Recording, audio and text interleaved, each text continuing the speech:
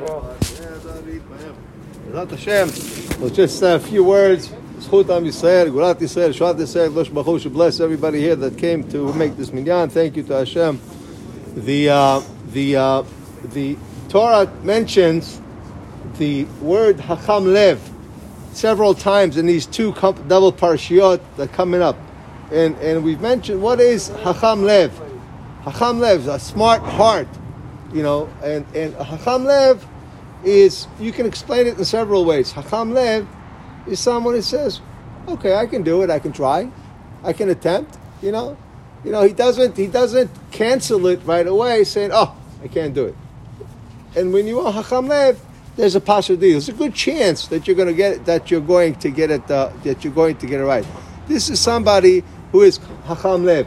Hacham Lev also can be somebody who's able to see the potential in something. Okay? And he's going to go for it.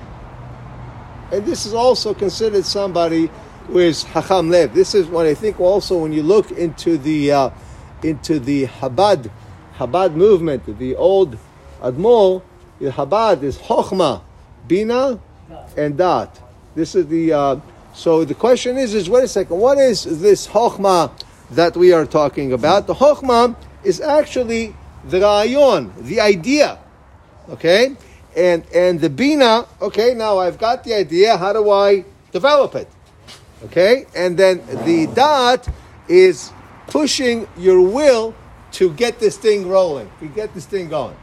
This is really what is Chochmah, Bina, and Dat. So when we looked at the people who came out of Mitzrayim, those were people who made bricks, and now they want to all make a gold bells for Aaron's robe. Are you crazy? No, we want to do it.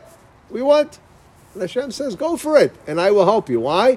Because we want to do it. So when there's a will, and it's L'Shem Shamayim, that HaKadosh Baruch Hu. And we also talk about the fact that HaKadosh Baruch Hu blessed Betzalel and Eliav, and he blessed them with the ability to see, with Ruach HaKodesh, that he was able to see in the gold and the silver and all these things, really how these things came.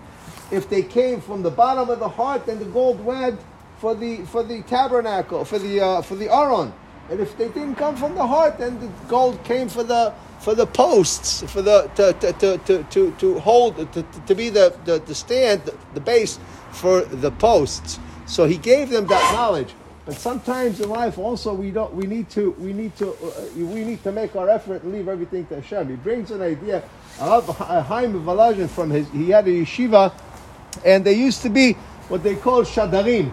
Shadarim is people that they sent, and they would go to collect money for the yeshiva. This one would go east, this one would go west, and they go to different towns. And during the month they had their circle. They come back and they give the yeshiva. They give the yeshiva money. So one of these shadarim said to the Rav, listen, it takes me a while to make my circle. I can do so much with the territory that I have. Why don't you give the yeshiva buy a little carriage and a horse? And that's going to just save me days. The amount because I have to wait here a couple of days. So he said. So they said okay. So the yeshiva decided they're going to buy a horse and carriage, and as he said, boom, everything was going really fast. And so he gets to this one town where there is a farmer who, thank God, was blessed, and he would always give the yeshiva every month 50 shekels, whatever the money was in that town. He would give the yeshiva. So when he comes and he opens the door for this messenger, he sees the carriage and the horse. So he says, "I'm sorry, I'm not giving you anything." And he closes the door. The guy, Doc says, "What do you mean? Every month for years you're giving the yeshiva." He says, "Well, I was supporting the yeshiva because there were, this is the poor yeshiva. They need support. But now that you guys have horses and stuff, I don't need to support your horses, And the guy was trying to explain, plead with him, nothing to do with it. He goes back to yeshiva. He gives the rabbi the list of the people because he keeps track of everybody. And he says to him, "What about Moshe? How come he didn't give anything?" He says, "No, nothing to do with it. He said because he's not supporting his money's not going to support a horse and a carriage. That's not what his money is intended for the yeshiva for Torah study. And he said, did you talk to him? He said, no, he wouldn't take anything. He said, okay, let's go. And Rabbi Haim Belavin gets in the cart with him, and now they travel to this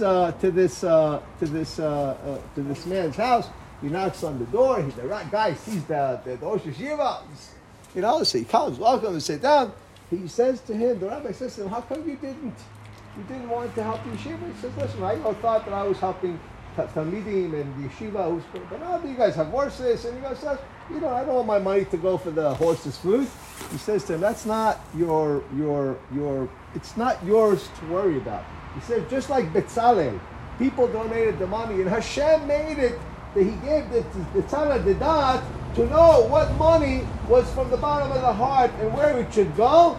Just like your money, when you give your money from the bottom of the heart for the yeshiva, believe me, that money is going to go for the talmidim and for the yeshiva and for the Torah study.